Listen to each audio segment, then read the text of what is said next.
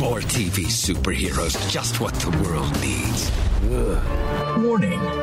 DC on R&D, the Doom Patrol edition, contains adult language and discussions, as well as the occasional sexually explicit joke, and from time to time, some crude and off-color remarks. If you're easily offended, don't continue to listen. And then go fuck yourself. All right, hello, welcome everyone to DC and RMD, the Doom Patrol edition. All right, we're having a party in the studio. I've got my high heel stilettos on, and I look damn fucking good. I do. I see Paul looking at my ass and those heels. Those fake lashes look incredible on you. Yeah. Fishnets. David is naked, and he's flexing, and he's making Paul orgasm, I think. He's very loud right now. Yeah, so we're here.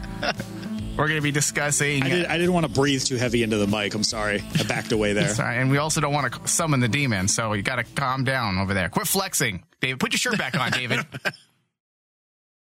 All right, so we're talking episode 4, season 2, titled Sex Patrol. God, I love this show. I was so excited. The moment I saw Sex Patrol, I couldn't contain my excitement. That was the funny part. I was thinking the same thing, and the episode turned out to be completely different than what any of us were expecting. Yeah. Well, I wasn't expecting the shenanigans. You know, it amazes me that I know the show is bizarre. I know the show is weird, and yet every episode manages to shock me. I mean, when Crazy Jane punches a demon right in the fucking balls and defeats the foe. Was it the balls or the womb? Did she fist grips the baby and uppercuts using the baby as her own fist. She uppercuts the demon in the butthole, I assume. Yeah. I think it was the demon's womb. There was a robe. It was hard to tell. I don't know the anatomy of all demons. I don't watch that much Supernatural. I want to know the anatomy. Was it a butt womb? Is that where males give birth? Because, we're assuming the gender of the demon. Well, we are. And that's not right. So we should never assume the gender. I do assume, though, that demons reproduce asexually. That's right. So, yeah, it was a womb. Okay, a butt womb. It was a wherever you need it to be womb. Call it a butt womb. A butt womb? All right, so the synopsis. The Danny Zens hold a party at the manor to try and bring Danny back. Directed by Omar Madha and written by Eric Deitel and Tanya Steele. Yeah, so morally corrupt and Flex Montalo, along with the rest of the gang, are back, and they bring a party. This episode gave us a bit of a break from the sadness. We've been going really deep with some of these episodes, and for the most part, just even though this episode definitely had some relevance for sure, and it had the classic Doom Patrol moments, it felt like for the most part, this episode was designed to give us a bit of a breather before we go into the, I guess, essentially the last half of season 2. Yeah, I mean, it was a breather. It was kind of a refresh, a regroup of everybody. And then, I'm sure something heavily story related will happen next episode because we're at the halfway point. Yeah. By the way, I called Cyborg returning this episode. You did. I did not think he would show up so soon, but the way they had him come back did make sense. Mm-hmm. Yeah, to what was going on. In. They had to bring him in because the way the show is going right now, we've discussed it before how this writing team has this magic of keeping every single character engaged. And it was just a matter of time for Victor to get back in the game, and basically he's back with the team. Yeah, I wouldn't say he's back in the game. I don't think any of them are back in the game. I feel like they are in a worse position right this moment than they've been since we've been introduced to the gang. Episode 1 of season 1, they were better prepared to handle shit. And that's the weirdest thing too, is kind of like, it's almost like we expected the whole team to take a step forward since season 1, but it's like they've taken so many steps backward, but it's okay. It's okay because it works for the story that they're telling in Doom Patrol. Yeah. Well, and it kind of makes sense when you take a couple steps forward and suddenly you're hit with the impact of discovering your problems. You come face to face with those issues. Sometimes it becomes a bit too much and you stumble for a bit and you come back up once you realize what's going on. But yeah, this episode was designed to move the plot forward, but also it was designed to give us a little bit of levity because we had sex demons, sex ghosts. I mean, the entire episode had some of the weirdest elements I have ever seen on television. Sex men. And that's, let's not even say television, on this show. And that's saying a lot considering the bizarreness that this show is. I mean, am I alone at saying that this is the weirdest episode to date?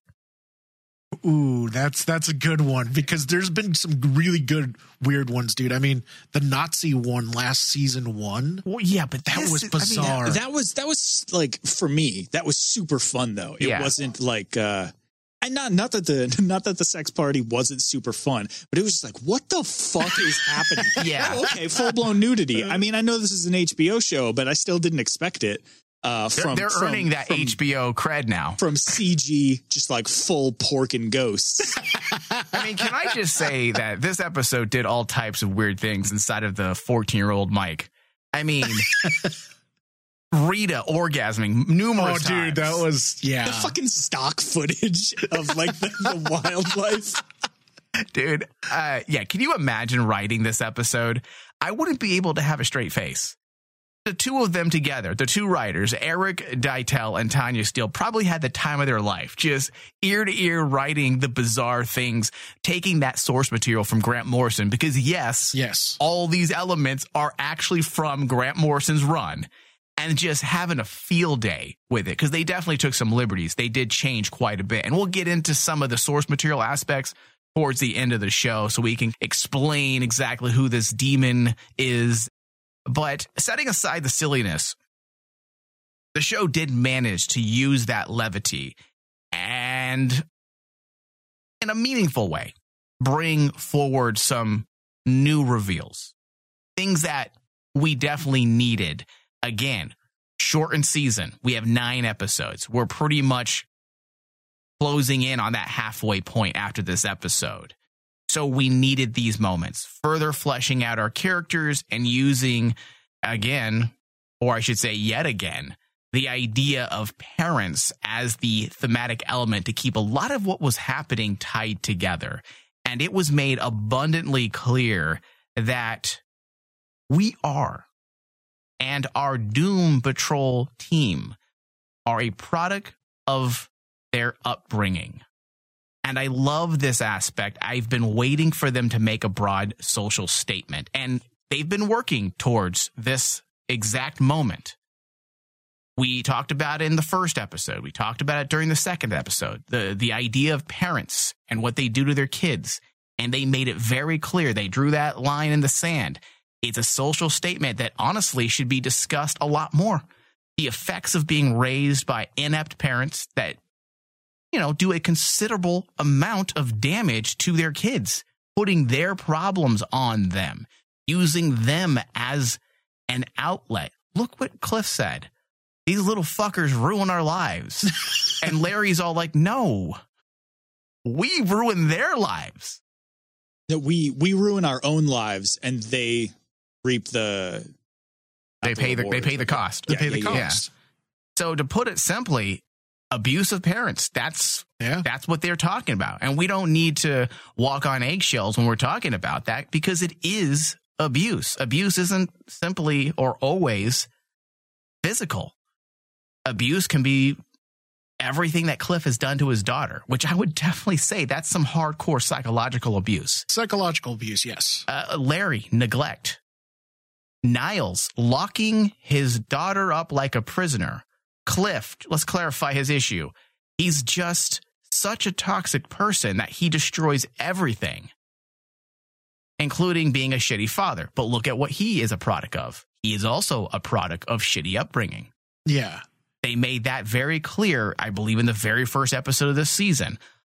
Larry, as I said, abandoning his kids. Rita, to see what her mother subjected her to as a young girl is fucking terrible. And I think that moment with Rita and Dorothy was just so telling. It galvanized what Cliff was saying about like the parents, but instead of having Cliff say those lines, it jumps to Rita, which I thought was a really nicely done by the writer, because to keep all your characters engaged in everyone's storyline, and then tying Rita to what just Cliff just said was just, I think, one of the most powerful moments in the episode. I agree, because it's kind of like to me, it was almost like a hero failing, because this whole time we've been saying Rita's trying to become the hero, right? Right. She's made several steps forward. Yeah.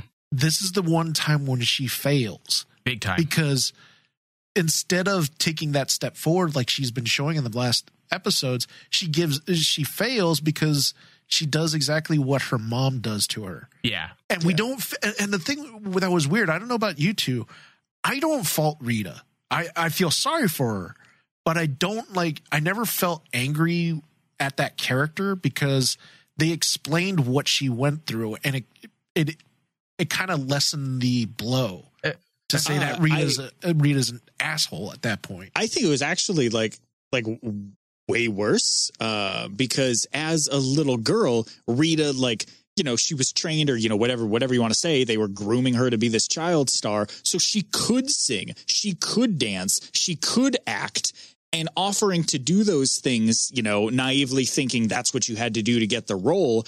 And then her mom brushes it off like, I'm a freaking bone this guy. Yeah. But like, Rita had those talents. It just wasn't what needed to happen for her to get the part. Whereas Rita then uses the fucking phrase, like, just straight up, in your ugly monkey face. Like, that was so messed up. Like, I think she used it worse than her mom did, because her mom was like, that's not what the situation calls for, and I'm not going to tell you anymore because I'm going to bone this guy. And Rita was just like, you're an ugly little fucking monkey girl. I get what you're saying, Dave, that you don't blame her. Yes, she's a victim, but at the same time, what is Rita's biggest problem?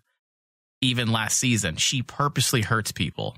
When she feels like shit and she hates herself, she wants others to hate themselves as well.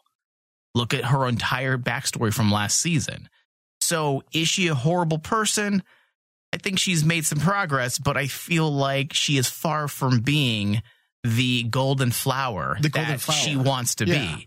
I mean, I think the silver lining here with all of our heroes is that all of them want to be better people. They do, but they're shitty people with lots of issues. So they're going to have moments where they fall back. Just like, let's go with the allegory of addiction. You know what happened? You fall off the wagon, which is something that this episode was purposely doing. Everyone was falling off the wagon. Let's go back a bit here. I would definitely say Rita, and you had touched on this a moment ago, Dave. I would definitely say Rita was more or less the focus of the episode, as kind of a bizarre way she was used to unlock or unblock. Let's use her words here, to unblock her, to unlock something from her past that possibly she had been blocking or refusing to see. As we know, that's a thing that happens all the time with people that have suffered a traumatic event, something that was getting in the way of her progress. This was one of the things that she had to deal with. It's something she had to confront. And as we know, she doesn't do very well when she has to confront elements from her childhood and the amount of pressure her mom put on her at such an early age. And just like Cliff fell off the wagon last episode, by the end of this episode, it was Rita's turn. Yep. And like you mentioned, when Dorothy asked if she was beautiful and Rita told her to focus on her other talents, that was fucking harsh. It was the only moment, I think, in the season and a half that I've watched where I just didn't like Rita. I'm like, that's fucked. This is a little kid who's already going through all types of shit. And you, of all people, should know exactly what this little girl is going through. And like, personally, especially because they've been building her up as a mother figure, showing her how to cook, how to put her makeup on. They were putting her in that role so that they can then have this moment to show that she is a product of her mother. We always read about this in psych textbooks about parenting. Many times, parents end up being their parents without even realizing it. And dude, this is the genius of these writers. The fact that this is how you write a show. Most shows would do all of this in one episode. She's going to teach her how to cook. She's going to take Dorothy under her wing just so we can have this moment. But no, not with Doom Patrol, who knows how to write. They set it up from the very first fucking episode. Rita was the most welcoming, was the one that would accept Dorothy and not be angry at Niles. And it worked so that we can have this moment, so that we can say, fuck, Rita, you fucked up. You fucked up. It's a powerful moment, and it just, without that buildup, it would not have had the same effect, because they're trying to drive home the point about parents. And if we didn't have that buildup, this moment just wouldn't have worked the way it did. Look at what you went to immediately, Dave, when we're talking about Rita. This is the first thing you brought up because it had the biggest impact in the entire episode. Yeah. Also, I'm sure it's going to make waves in a big way and cause all types of issues with Dorothy moving forward. Oh, this opens the door for the Candlemaker. Yeah. Oh, yeah. Obviously. Another manipulative abuser taking advantage of a child. Yeah. Especially the predictable reverse psychology at the end. That's like a pedo. It is. He's a pedo. He has the characteristics of a pedophile. And again, just to drive home the point, because these writers know how to do that. What did Herschel say? She is a child. Mm-hmm. Reminding us that, she's 100 and a quarter years old, she said, but she is a child. She just ages differently. She's naive. So mentally, she's 11. Yeah, it's rough. Now, Larry has come to the realization that he didn't just destroy his own life, but in his own inability to accept himself, he pretty much destroyed his kids. His problem last season was kind of setting the stage. It was dealing with him and dealing with coming out of the closet and realizing his self-loathing and not accepting himself. And now he has seen, in this season, we have seen the consequences of how he treats himself and what it does to the people around him. He puts his problems on them, just like bad parents. They paid the price, and now he's wrestling with that. It's a pretty strong statement about these characters, because it's something that you don't do with a lot of superheroes. No. You don't want your superheroes to be this, like, broken. just, and shitty. Shitty, yeah. And yet the show knows how to create empathy, even though if someone, Dave, I'm telling you, if someone were to say, hey, this guy abandoned his kids and one of them committed suicide, I'd be like, fuck this guy. But then suddenly you see deeper into their story, and it kind of is a bit of a lesson on judging people and not really knowing the full story and what types of problems individuals have. It makes you almost second guess your own preconceptions. That's why I was really happy that they continued Larry's story. I mean, essentially, Larry's story, we kind of figured that after season 1, his whole issues that he had with himself were still going to carry on to season 2. And we started seeing it, but it was dealing more with his family. But when the guy hits on Larry and Larry freaks out and kind of brushes him away and pushes him away, I like the fact that they called back to his insecurities. And then now you tie the insecurities to what Larry's going through now, dealing like with what you said about him abandoning his family. And it's like, this show does things that no superhero show I've seen does. Just like what you said, it makes these shitty characters very lovable, and you still root for them no matter what. You understand. You understand them. You empathize with them.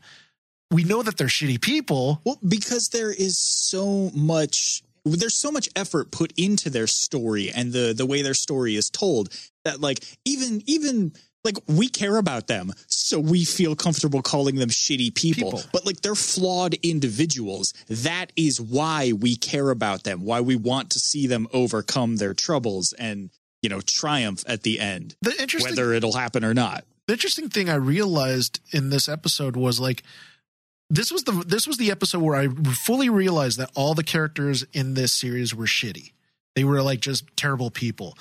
But because of what we saw in season 1, especially with Cliff, because Cliff was a horrible person. He's still a horrible person.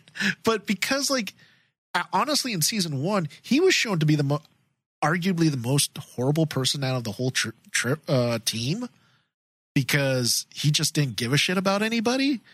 I mean, yes, he cared about Jane, but when you come to realize that, honestly, the only reason why he cares about Jane is because Jane reminds him of his daughter. Yeah, and just so that listeners out there understand, when we say shitty, we're not saying you're a piece of shit, bad person, fuck off. We're just saying that, like what Paul said, it's just they're seriously flawed individuals that have who have made some really bad decisions. And that's more or less what this episode was really trying to, I don't want to say, bring to the forefront, make it a focus. They're trying to show us that this team is toxic. Look at Larry, as you mentioned, Dave, about that whole scene with him and the guy that came up to dance with him. That could have been a good moment for him to feel good about himself and dance. But what did he do? He allowed his insecurities to take over, and he created an awkward scene that then destroyed and ruined his night. Yeah. It goes right back to what Cliff had said.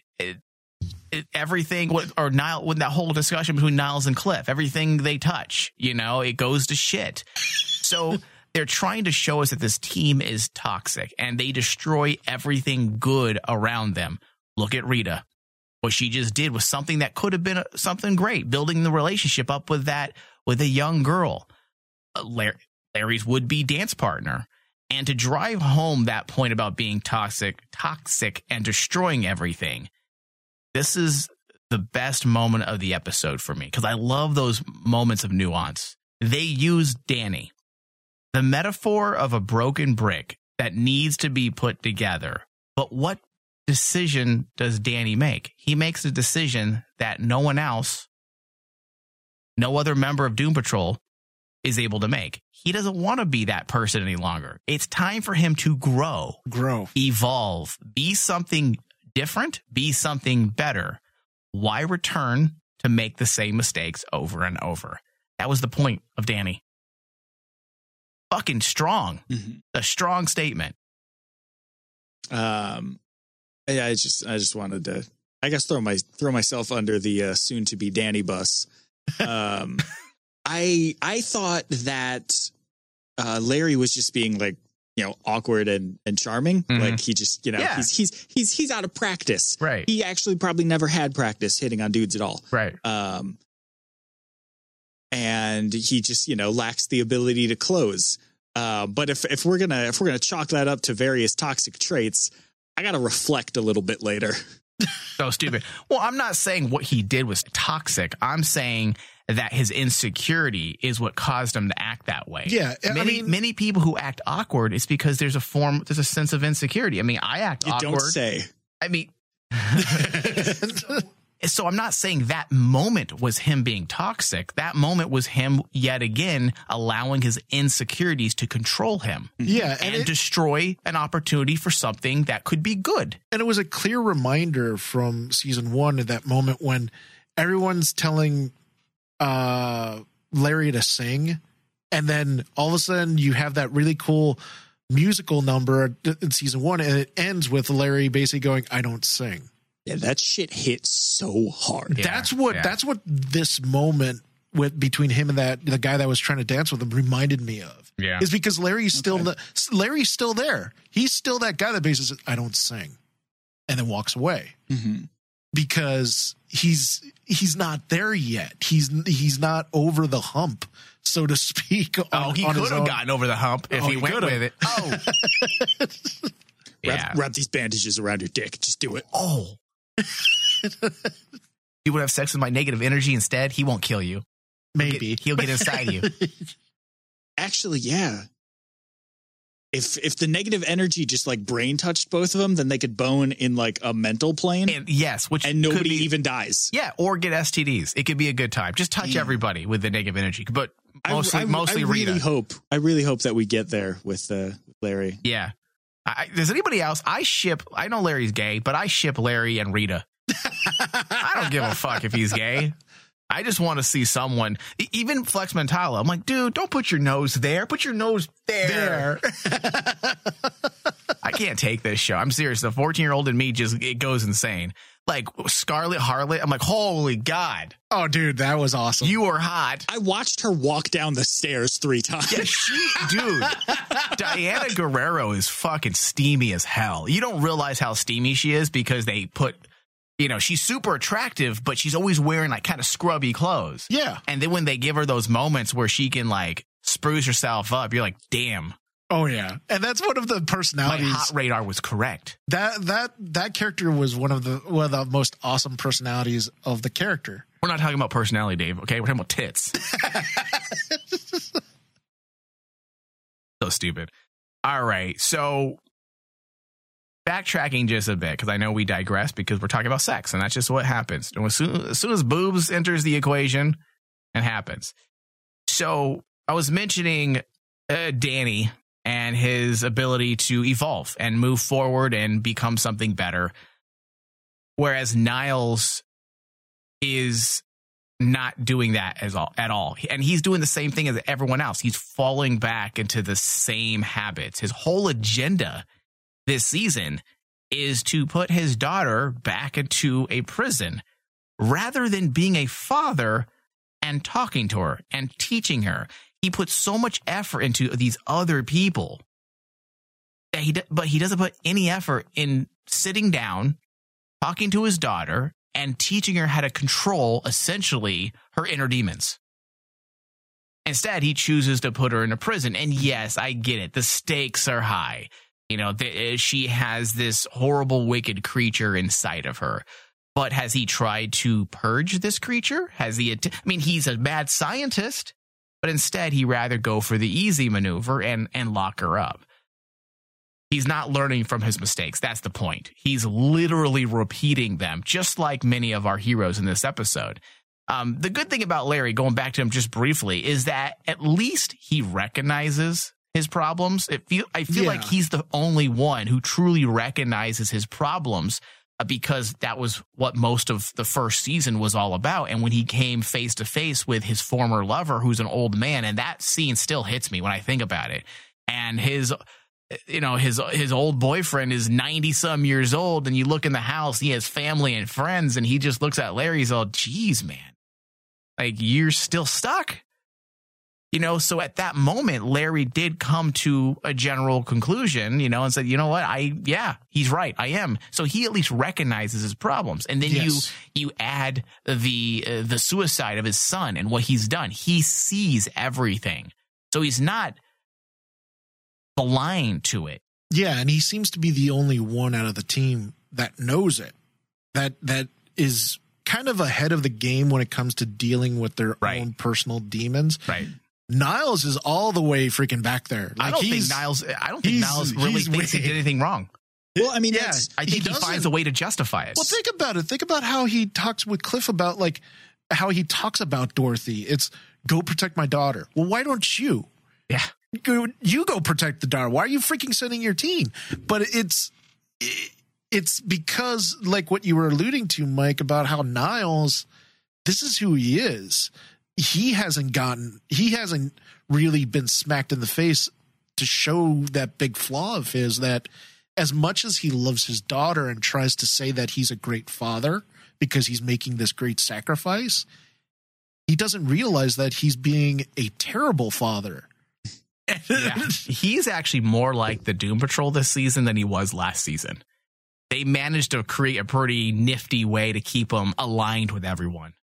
Because last season, most of his issues were shrouded in mystery. We didn't really know what he was about, so it was kind of hard to connect a character's spine, his characterization or his individual narrative to a general theme.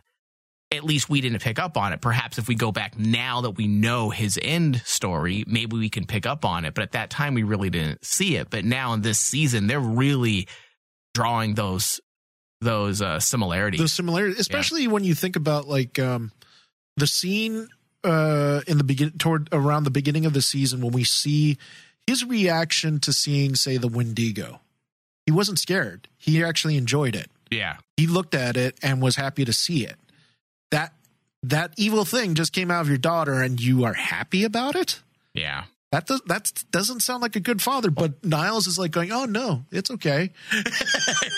It's all right. I mean, that's not the one that slaughtered everybody either. And like, you know, we know straight up why he was happy to see it too, because like he knew that whatever was in this cage was going to have some connection to his lover or his daughter or whatever. Yeah, because we don't know if the Wendigo is bad. We assume that it's a protector, like a good one. I mean, the spider's not bad. The scary mirror-faced lady isn't bad. I think only the candlemaker is a naughty man. Which we could probably assume he doesn't belong. Mm-hmm. Like, he probably found a way to invade her body somehow, possess her. So we'll find out. Yeah. So it was nice. You know, we're talking a lot of shit about Niles, but it was nice to see Niles. This is why this show is so frustrating, because right when someone makes a few, like, you know, some progress, they take, 5 steps back. Away. Because we do see Niles try to make good with Cliff. You know, they kind of make up a bit, break the bread, if you will. And hopefully not break the bed. That would have been a weird gay moment that I don't think anybody ships Cliff and Niles. I don't see it happening. Have you, David, seen that on social media? No. Yeah, that'd be a little strange. Yeah. So hopefully this will be a turning point for the two of them. I don't think all is forgiving, but perhaps they can work a little more nicely together. Now, Dave, you had mentioned them bringing Cyborg back. And I had said, it makes sense. Oh, no, it was you, Paul. It does make sense for them to bring him back at this moment. Bringing Cyborg back to Doom Manor so soon was a bit surprising. I did not expect it, but it worked to drive home various points, particularly the one that we've been talking about, making poor decisions. The entire point of having Cyborg leave was for him to deal with his problems. And what did he do? I mean, he tried, and then he stumbled once, and he was like, fuck this problem. I'm going home. Yeah, he decided to run away. He comes back to the very place he was trying to run from. And to make matters worse, I mean, what's that whole thing that him and Larry said? He's all, why are you coming back? He's all like, for healing. I'm paraphrasing here. And he's all, do you think you can get help here? He's all, no. Then why are you here? I don't know. Yeah, that moment was kind of hilarious, because it's kind of like, yeah, Cyborg, we thought you would actually learn something away from the Doom Manor, but he's no longer just okay. So we had always said Cyborg belongs because of trauma, right? Yeah. Well, dude, it's a whole other level now. It is, and I didn't see it until this episode. It's more than just trauma. He has that wallowing mentality, the inability to improve because you're held back by something. You don't want to confront it. So they have really doubled down on Cyborg's depth this season. Yeah. They didn't just go down the route of PTSD. They brought us a reason why he should be included in this show. And for me, it works. And perhaps, I don't want to say he doesn't belong here, because I feel like much of the season, I would be contradicting myself. Much of the season is about them needing each other. And I think eventually this can be Cyborg's refuge, Doom Manor. Absolutely. But I think it's clear that he's got to handle his issues pertaining to his preconceptions. That's his issue. He's a little judgmental. And part of that has to do with Ronnie. Yes. He's very self-righteous and a bit judgmental, which are two symptoms of a bigger problem besides the obvious, the struggle with PTSD. Yes. His preconceived notions are preventing him from moving forward with his life. When you are too stringent, you can become immovable in the way of a mindset. And if you're not willing to accept another perspective, you can't grow. And that is Cyborg's problem. He's unwilling to accept change. He's unwilling to accept something different, something unexpected, something that's not like him. Yeah. And at first I was like, why are we introducing this Ronnie lady? Like, what's the point? And now when you see how they're using her, dude, every time the show I feel can't get better, it just gets better. Well, if Ronnie was never introduced, Cyborg would be irrelevant. He'd be absolutely irrelevant. Absolutely. And the thing that I'm really happy with, because in season 1, we had there was a lot of issues with people, a lot of fans saying, why is Cyborg part of Doom Patrol? Why is he shouldn't be here? Because fans have this conception that Cyborg is quote unquote above this. Above Doom Patrol. Obviously he thinks he is too. Like when the Sex Patrol came, he said, I'm Cyborg. What are you doing? But that's part of his problem. That's part of his problem. Yeah, just the I'm Cyborg mentality of it all. And that's what I thought was really interesting, because he has that mentality, the preconceptions. Preconceptions that he's better than them. That he's better than them. And it's what like fans have thought about Cyborg in season 1. And I'm like going, the writers were intelligent enough to basically say, we need to do something that will make Cyborg, give Cyborg something that is his own, but make him so interesting. And they took a concept that basically wasn't even part of season 1, but it was part of season 1's production about how the fans did not want Cyborg part of this show. Yeah, fuck fans.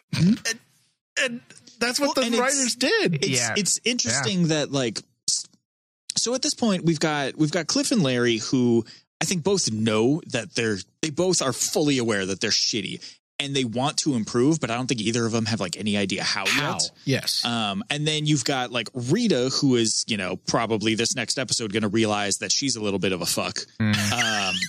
And, Niles eventually will get there with him, but Cyborg right now is kind of like a different thing. He's like Cyborg is just straight toxic. He's not necessarily hurting anybody else, but he's absolutely hurting himself, wherein he knew he had a problem. He tried to address it. And when he got any kind of pushback in doing that, he just like enabled himself to give up on trying to improve. Yeah. And he's just back for, as you said, that quote, he doesn't even know why. He's just back because he doesn't know what else to do. Yeah. And as I mentioned, he's just, when you're so set in your ways and you refuse to see another way, he's a Boy Scout. And that narrow vision he has, that's what's preventing him from growing. That's what's preventing him. It's really interesting what they've done, because all of that is actually on par with Cyborg's characterization, not even just on this show, just him as a DC character. So they're using it and kind of twisting it as a negative. It actually is really good. It's really, really good. Yeah. So Jane's inner struggle with her alters for Primary seems to be at an end. And maybe. And I hope it's a maybe. That's why I have like question marks on my show notes, like a bunch of them, because this was the strangest thing for me, or the strangest part of the episode, I should say. And just let's go through the hot points here. In this episode, she was kind of just tossed into the mix of the chaos. And through that chaos, we saw several personalities come to the forefront as Primary. Every single one of them struggled with being out in the open and eventually relinquished, by the end of the episode, Jane. Relinquished control to Jane. I can assume by the words "I give up," they recognize that Jane is the most suitable person to deal with the real world. It was interesting because like Hammerhead finds the problem of the episode, or of the conflict, and like addresses it.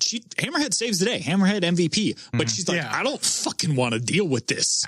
And she was done afterward. Yeah, and that's the only iffy part about this episode. You can't tell me you wrapped up that whole issue with Jane's struggle with her other identities in a total running time of 5 minutes. Well, especially and I get it, and it does work. I'm not saying it doesn't work. The idea of having her just kind of run through a day in the life of Jane, it kind of proves Jane's point that I'm the one who should be up there. I can handle all this, the real world and everything it throws at you. It is a I don't want to say standard whatever, sure, standard. It's a standard toxic relationship now, though. Yeah. So all of the others realize like, okay, well, shit, yeah, Jane is best suited to handle this, so we're gonna have to let her do this. But like, Jane they have no leverage on her. Jane has no reason to like change. So at the end, they're like, Jane, you're back for now. Like, she's not, she doesn't have any drugs, I guess, but she's not going to put any more effort in than she was putting prior to, especially because they all know like, well, fuck, we can't do anything. We need her on the surface. Well, the question becomes is like, I think that all the personalities up to this point, to me, it seems that all the personalities feel that Miranda should be in control. The one that got tossed in the well. They all think that Miranda should be the lead. I don't think this episode pushed that at all, but I can see them all going there now after this episode. It's because if you take into stock like what happened in the prior episodes of Jane dealing with it, all the personalities have no faith in Jane. They have no faith in her. They just, in this one, said, okay, you made a good point. None of us are actually tooled enough to deal with the outside world. You're good for right now. But all of them, I mean, especially in the last, I forgot which episode it was, but one of the last episodes they dealt with Jane in the underground, they all started getting an idea that there's a stronger personality than Jane that could actually take care of this. Okay, so that's a good point. You mentioned that they have not given up on Miranda. They haven't given up on her. We had talked about that, that they may find a way to, we had speculated that they may find a way to rescue her from the well. I believe Paul had the question, did they rescue her? We don't know. Yeah, we don't know. So that could be their goal at the end of the day. Like, listen, Jane, for now, you handle this shit because this is fucking too much for us. Meanwhile, we're going to be planning our rescue of Miranda. Especially with that one line from But that would make sense, though. If they were to go... See, that would make this scene okay. Because I feel like for them to resolve this, I'm like, all right, Jane. Again, even though it makes sense, I also have a problem that they resolve this issue in like a total of 5 minutes of running time. Well, I wouldn't call it a resolution. Yeah. It was a truce. The other party. So all of the other personalities as the other party realizing that they're in a toxic relationship and now they're planning the breakup. Yeah, it is just like what you said, Mike. It's a truce. Basically, they all both sides understand each other now at this point, and I'm sure I'd be surprised if Jane goes back to her bad, habits like taking the drugs and knocking herself out just to keep her unconscious. But after going through this, Jane has to know at any moment the personalities can actually gang up on her, drag her back, and put her in that cage. She just proved a point that just right now she can be let out. Yeah. Well, and like, who's to say it'll be a cage next time? Maybe throw her in the well and see if Miranda pops out. Well, they already tried to lure her there once before, right? The sisters, whatever their names were. And think about it. Cliff was the only one that was able to save Jane at that point. So I don't think this issue has been resolved. As in, I like the way you worded it, Mike. It's a truce for right now. Yeah, it's a truce. It's not going to be done yet. Yeah, that would make sense. If this was a shitty running team, I'd be like, "Ooh, you guys can go fuck yourself." With but we know this is the Doom Patrol writers, and they don't simply, write something off that quickly. All right, and now you take everything that we've talked about and you piece it all together. And what they did in this episode was all designed to push the myth arc forward. That's how complicated this show is. You tackle each of our characters, what they're dealing with, keep it all tied together thematically, but then also you use all of that now to push the myth arc forward. And that's what they did with Dorothy. Yeah. All of these little moving parts were designed to push Dorothy into a very dangerous position by the end of the episode. That's how you write an episode of television, folks. You want to write TV? Study Doom Patrol. That's how you do it. And at this point, we kind of know who the villain is. Who is it? The villain has to be the Candlemaker. Oh, I thought it was the sex demon. No, that's just an obstacle. Okay, I have a question for you, Dave. As a Doom Patrol freak, yes, do you get frustrated how quickly they move through villains? Do you wish that you could have a little more time with them? Yes and no. Do you feel like it could be too much of a drag? If they it would drag the story down if they focus too much on them? It might be, because the thing is, I'm used to seeing the Doom Patrol, how Grant Morrison wrote it, and this is actually a perfect homage to his writing technique. He doesn't spend a lot of time with... He doesn't spend a lot of time on the characters. I think just looking at and seeing these characters, I think a lot of them are, based on source material, so over the top and ridiculous that if we spent any more time than we do with them, with specific ones, we risk going into I hate this, instead of, oh, this is fun and weird. Yeah, exactly. I mean, look, go into Legends of Tomorrow territory. Yeah, look at how they're dealing with the Candlemaker. Yeah, the Candlemaker is still a being of mystery right now. We don't know where they're going to take with him, but the way they've dealt with him, they've kind of showed that he's the driving force of basically I always mix it up, Mike. Protagonist is the villain, right? No, that's antagonist. That's the antagonist. Yeah. And he is pro the tagonist, and we're anti the other one. So the antagonist is obviously the Candlemaker. Yeah, because of the way he's approaching things. It would make sense. I don't disagree. I know. Earlier you mentioned how pedo-y he is. Yeah, but I love the fact that that's how they're portraying him, because he is. It makes him more sinister, devious. He's sinister and devious. Especially with how they've. Whenever you have showcased him, how they have actually brought him out from the comics, how they, the sheer image of him. Yeah. It's weird, it's strange, but then you throw in the fact that he's devious. He's really, really creepy. He's like the Beauty and the Beast candle character, just twisted. Do you think they spent the whole episode 10 budget on making him? I don't know. I mean, the Wendigo was impressive. Well, we haven't seen much visual effects since. Wait, did we have any visual effects in this episode? We had some cheesy sex ghosts. The sex ghosts, but it worked. Yeah, I think all of that was intentionally cheesy, just to give a further Ghostbusters vibe to the whole thing. Huh. Sex demon. I don't know. There had to be some production value behind the sex demon. Oh, come on, that's a green screen with a bunch of odd composited people fucking. Rotoscope out some porno scenes and you have your that whole entire scene. But it still takes something, Mike. It still takes something. I'm not gonna knock it. I'm sure it took a lot of work, and it didn't look bad. I thought it was fucking fun and creepy and weird and bizarre. All right, so let's go to a quick break, and then when we get back, we'll get into some Sex Patrol source material and the shadowy Mr. Evans source material aspects. We'll be right back. Keep Rain Man Digital on the air by pledging to our Patreon page. In order for us to continue to put out professional live broadcast and podcast episodes, we need your support. You, the one listening right now, we need you. So go to patreon.com/RainmanDigital to pledge $1 to $10 a month.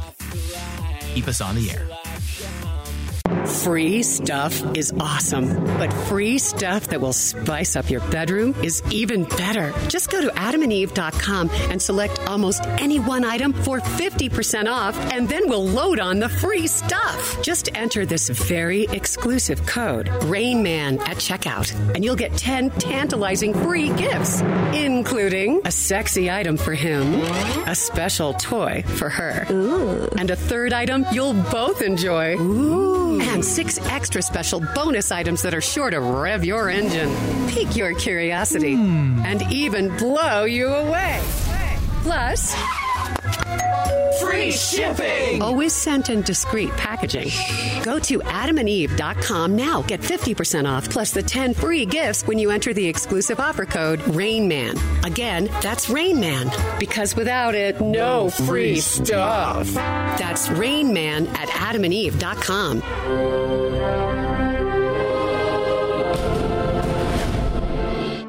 All right, welcome back, everyone, to DC on RMD, the Doom Patrol edition. If you're a new listener, you can find us on iTunes, Stitcher, Google Play, and Spotify. Just search DC on RMD, the Doom Patrol edition. and add us to your favorites. Also, leave us reviews.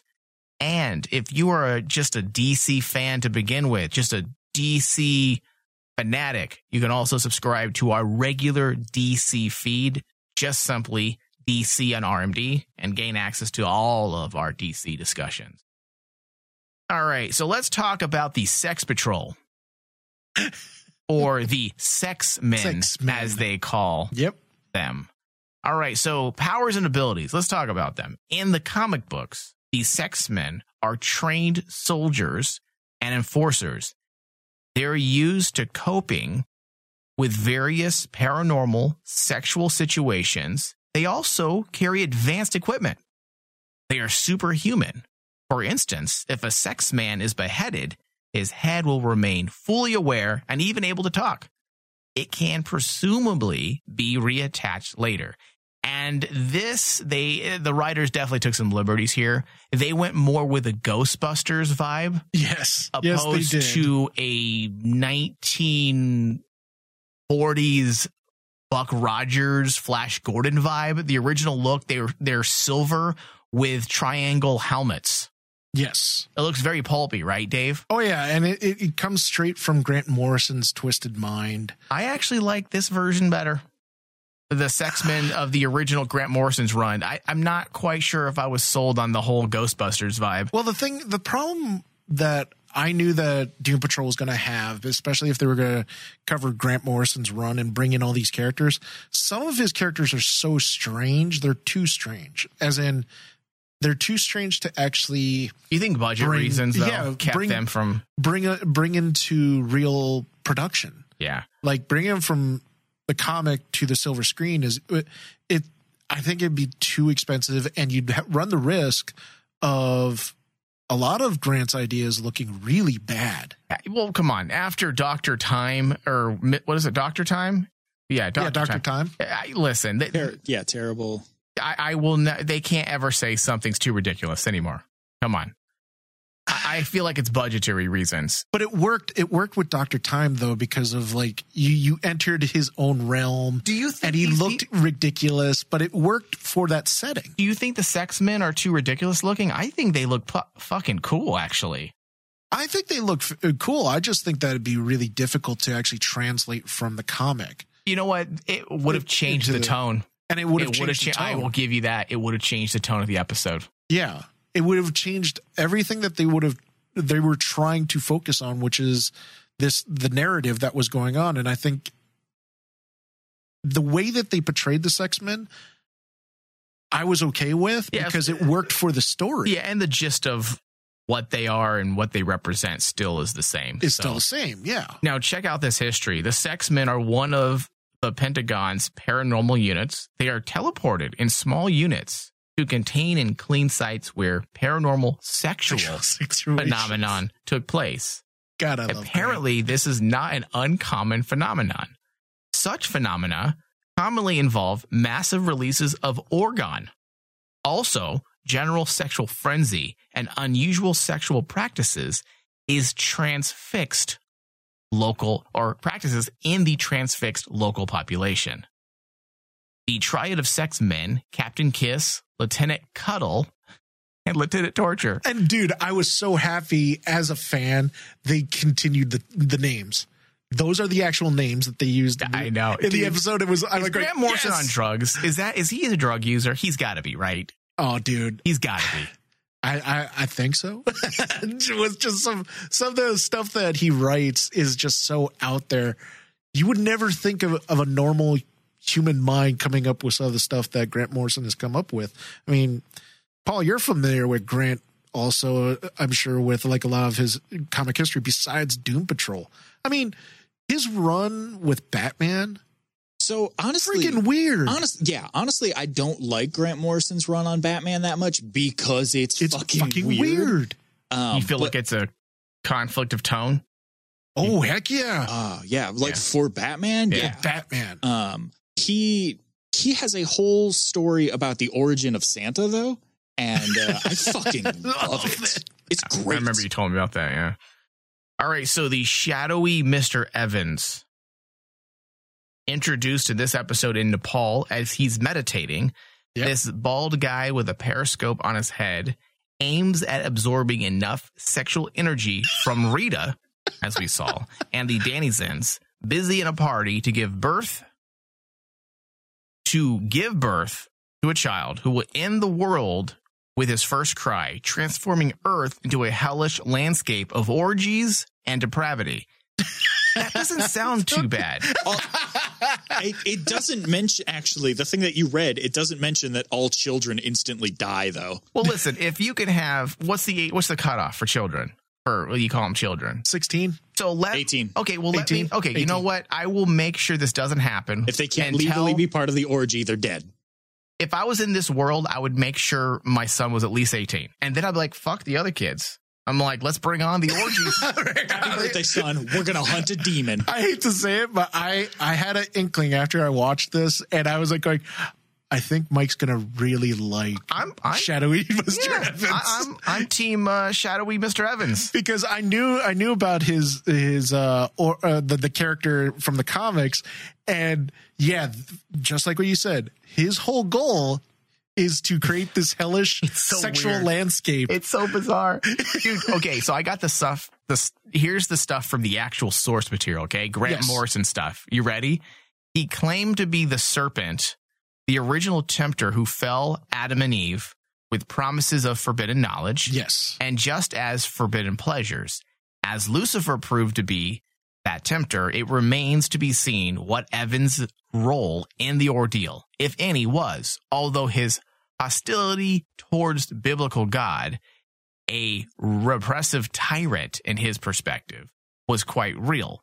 Since the beginning of time, the shadowy Mr. Evans spilled in the cosmos his influence, living in the dirty thoughts of teenagers, spurring saints to carnal sin, enjoying any possible sexual perversion in his trans-dimensional mansion, the Liberty or the Library of Dust. And again, I say Grant Morrison's my hero. Dude, Grant Morrison is either a complete genius or a madman, or he is just literally doesn't take writing serious. He's all like, yeah, guy, sex demon. He goes into he's got those dartboards of ideas. He's just three. Yeah, there we go. That's the villain. There is no in between. He's either a genius or he's a hack. There is no other. There's no other way in between. There's no in between. And I'm going to go along the lines that he's a genius because there's meaning behind all of this lunacy. There's usually an allegory, or he's trying to express a thought. That's why, dude. Just outside of Doom Patrol, I mean, me and you have discussed actually in a couple of the Doom Patrol episodes the possibility of like John Constantine being in it. Constantine could not survive in Grant Morrison's mind because he's too normal. God, that's it. Constantine's too normal. And he's not either.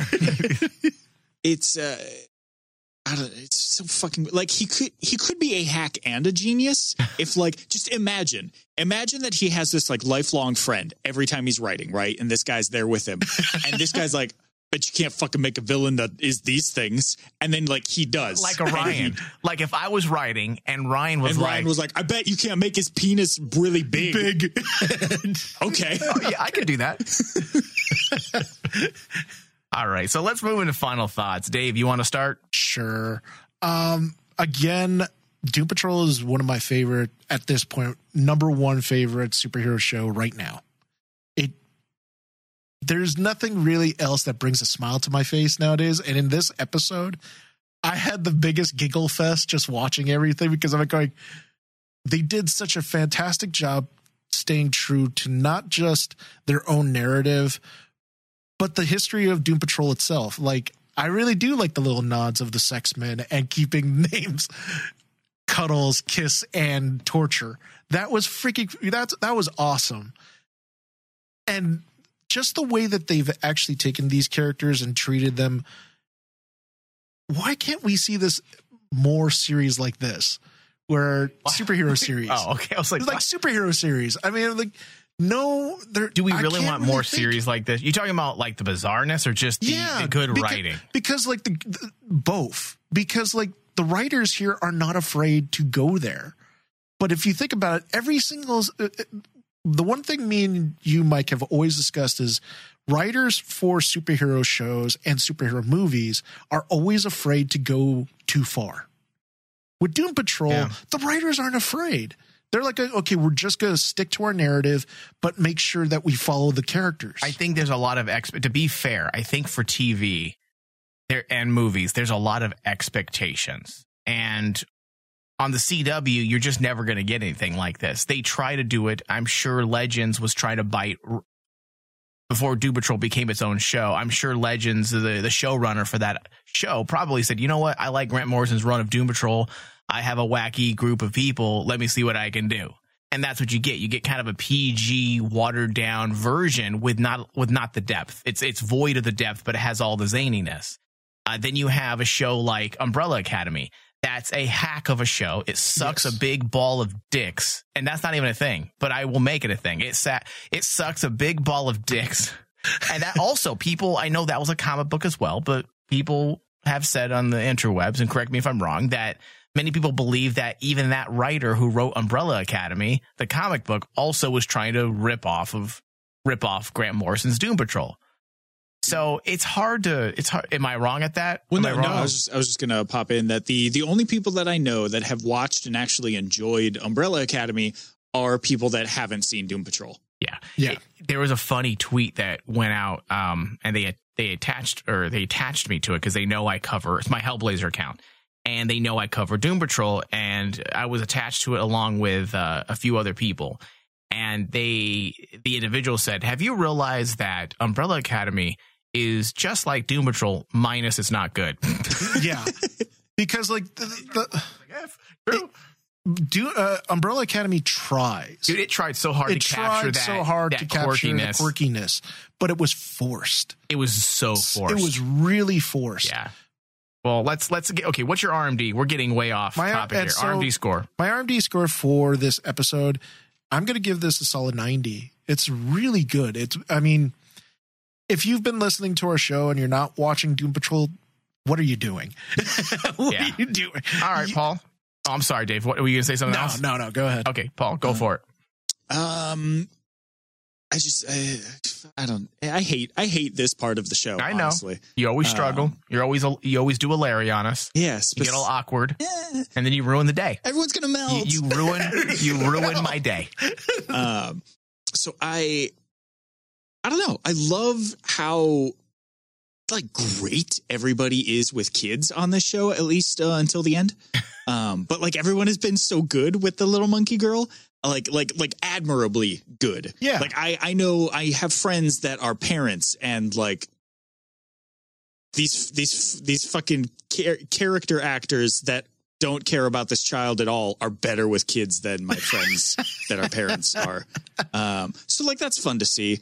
That whole fucking Willy Wonka scene, I just got to shout that out because for no particular reason I was fighting back tears the whole time. It's good. It's because the show is full of heart and soul. That's why that moment is the embodiment of the show. It expresses a feeling. Yeah, man.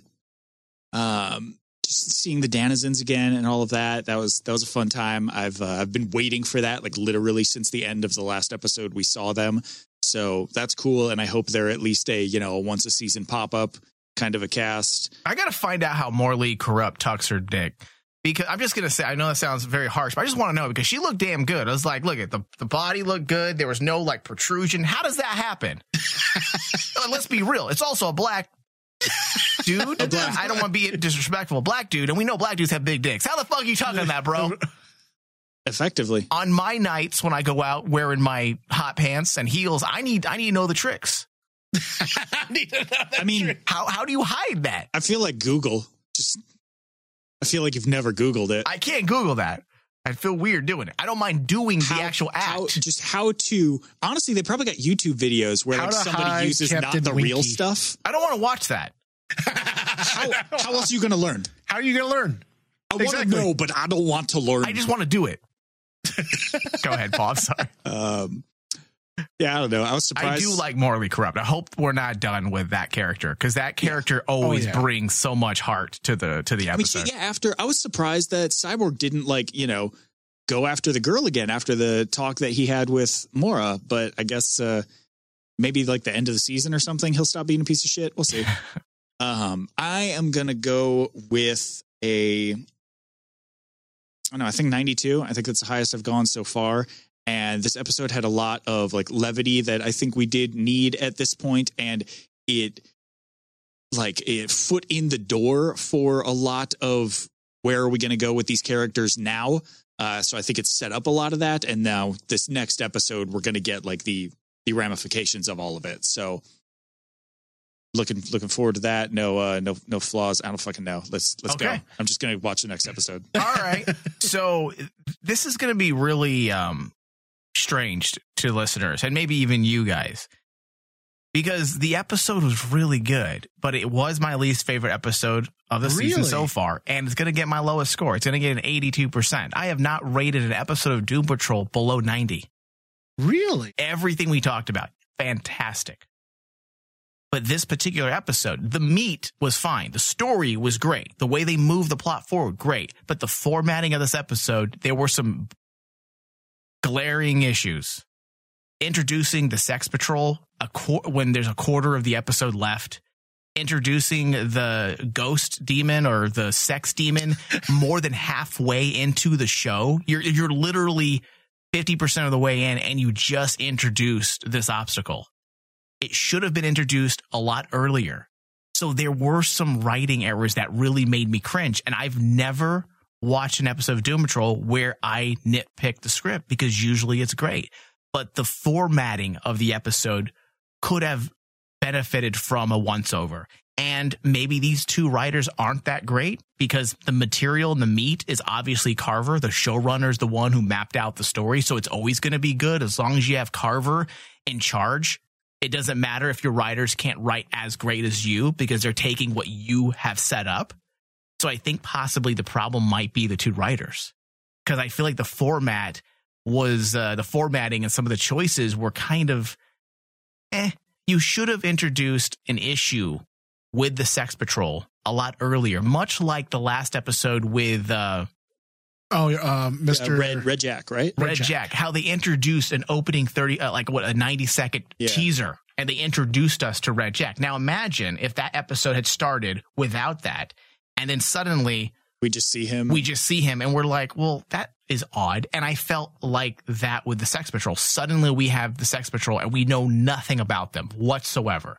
And the episode is pretty much halfway done. I personally, I think I just chalked it up to how kind of like specifically ridiculous this episode was. But you were right. Pacing did feel a little bit weird. I'm going to do take backs. I'm lowering it to a 91. So I do feel like a douche, because this is a really good episode, but it's not as good as the other ones. For me, it's an 82. I can understand your point about feeling about that, especially like getting characters like that. For me, though, it fits the motif that they set out for Doom Patrol, especially with Grant Morrison, because like this is how that universe functions. You have these outlandish characters, and you are going to see some crazy shit, and it probably won't get explained, kind of like in season 1 where we get introduced to a magical horse head that just shows up in one episode, but it's there. But that was a little different though too. That wasn't directly connected to the narrative of the episode. Like the Sex Patrol and the Sex Demon were the overt obstacle. They obviously weren't the real obstacle. That's the thing. They weren't the real obstacle, though. And you know what? And that's why this episode didn't get a 60%, Dave. So I'm already giving them the benefit of the doubt, because my original grade was actually 73 because of the formatting. And I talked myself up 10%. I feel like you can't, in my opinion, you can't justify by saying this is like Grant Morrison, because Grant Morrison writes comics, and in comics it works. There's a specific way you have to write TV. Don't reinvent the wheel. So yeah, that's why I understand your point, especially when you made it, taking a look critically. Just for me, I think that's the key word there. Just critically. Yeah. But for me, it's basically when you look at it and you're established about the universe, and you know how all these characters are very unique in their own right. We're only going to be seeing like bits and pieces of this universe here and there, and not get like full blown explanations. Right. So David's going to gatekeep source material, and Mike hates Doom Patrol now. Join us next episode. Join us next episode. All right. I want to thank everyone for listening to our discussions. Just as a reminder, please help us out on Patreon, patreon.com/RainmanDigital. If you're into various other fandoms, we do offer additional content. But if you just want to help us out, because we do, as a network, we do about 50 shows a month as a network. $1 helps us. The least you can do. Thank you. And good night. Now comes their reckoning!